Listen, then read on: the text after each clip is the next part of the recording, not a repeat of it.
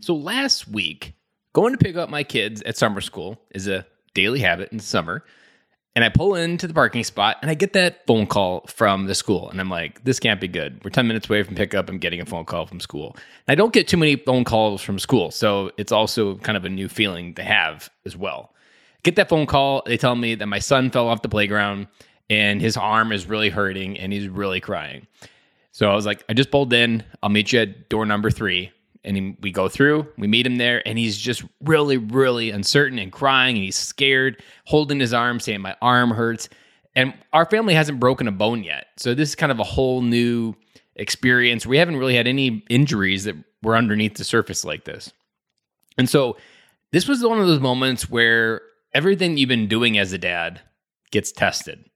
Your patience gets tested. Your heartbeat gets tested.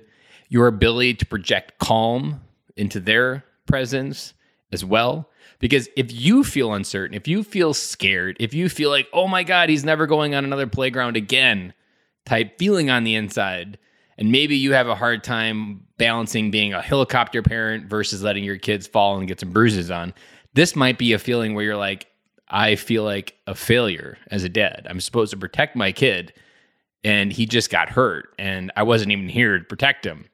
Now, when kids are at school, this is something we almost just kind of accept. But when reality comes to you and says, this is what's happened, it's different than what you assume is just kind of something you may not even bring consciousness to. So I share this story because this is the moment I'm really proud of, because I was able to remain calm. I remained the lowest heartbeat in the room.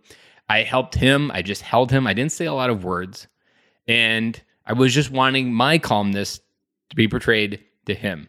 Now, it didn't always work because there was times where his arm really hurt and he would start crying a little bit louder. And in the car, he was crying a little bit louder. And we still had to go pick up his sisters at the other schools within the town before we could even go to the doctor to see what was really going on. And throughout this entire time, I'm still just kind of helping him take like deep breaths, like take deep breaths. You can get the pain, you can get your breath, you can get your crying under control by just getting in touch with your breath. I'm a big believer in meditation and what it can do for you and how much power can actually come from getting control of your breath versus your emotions. And I'm helping him through that as well. Now, a lot of it didn't stick because he's only 6. But this isn't about sticking. This is about teaching. And teaching in this moment is teaching him something that he's going to call back on in the future of how I showed up in this moment and how he showed up in this moment. And I want him to feel confident. I want him to feel like we can do it together. That's something that I've been telling him. I was telling him in the doctor's office when he got his brace put on, because he did end up getting a fracture. So he has this kind of makeshift cast on, not a full-edged cast yet. But that moment I was like, we can get through this together. I know you're scared right now, but we can get through it together, and we can get through together anything. And we tried going to summer school today, and it didn't work. He banged his arm against the door. And again, I got a phone call saying my son's crying, got to go pick him up.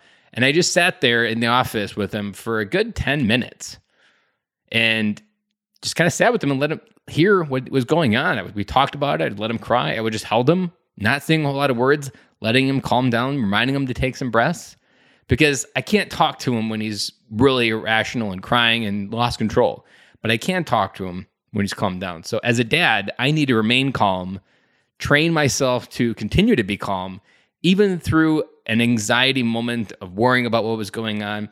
Because in this moment, it's not about me, it's about him. And if I get that equation backwards, that's where the anxiety, that maybe where you can get mad, you were so just, he needed to go to school so you could get something done. Doesn't matter. All of that is just life. And many times when I'm telling these stories to other people, I would always say, that's just what fatherhood looks like today. It's not always these big, sexy pictures that we see on Instagram, or if you follow me on Instagram, Ben_Killoy, that you might see of me, because it's not always about those pictures. It's about showing up, even in the non-sexy moments, and projecting what you want him to grow into. And one thing that I'm really proud of is teaching him that together we can get through anything. I think that was one mantra that I think out of this whole experience so far, it's been about a week. That's one mantra, that we can get through anything if we talk about it and we get through it together. And it's when he feels alone and isolated, that's when his anxiety goes up, he gets nervous, and he gets unsure of himself. But he's 6 years old, and as a dad, I can help build his confidence in a way that he knows it comes from the inside, not something that I give him. And so this whole story is what do you do when you get that call? You show up. You show up with everything that you've been practicing. If you've been listening to this podcast, if you've been showing up as a dad trying to figure out what all this meant, these are the moments where it all kind of comes to fruition and rubber hits the road. Because it's that rubber hitting the road that your kids need, and they need you to be calm. They need you to be the lowest heartbeat in the room, and they need you to be the adult that they're growing into, not one they need to avoid. Because if your anxiety is off the charts, their anxiety will be off the charts, and that behavior learned early on will just repeat itself in similar moments. May not be breaking his arm, but he'll repeat that learned behavior later in life. So when you get that call, show up, remain the lowest heartbeat in the room, and model what you want him to do in a similar moment in the future.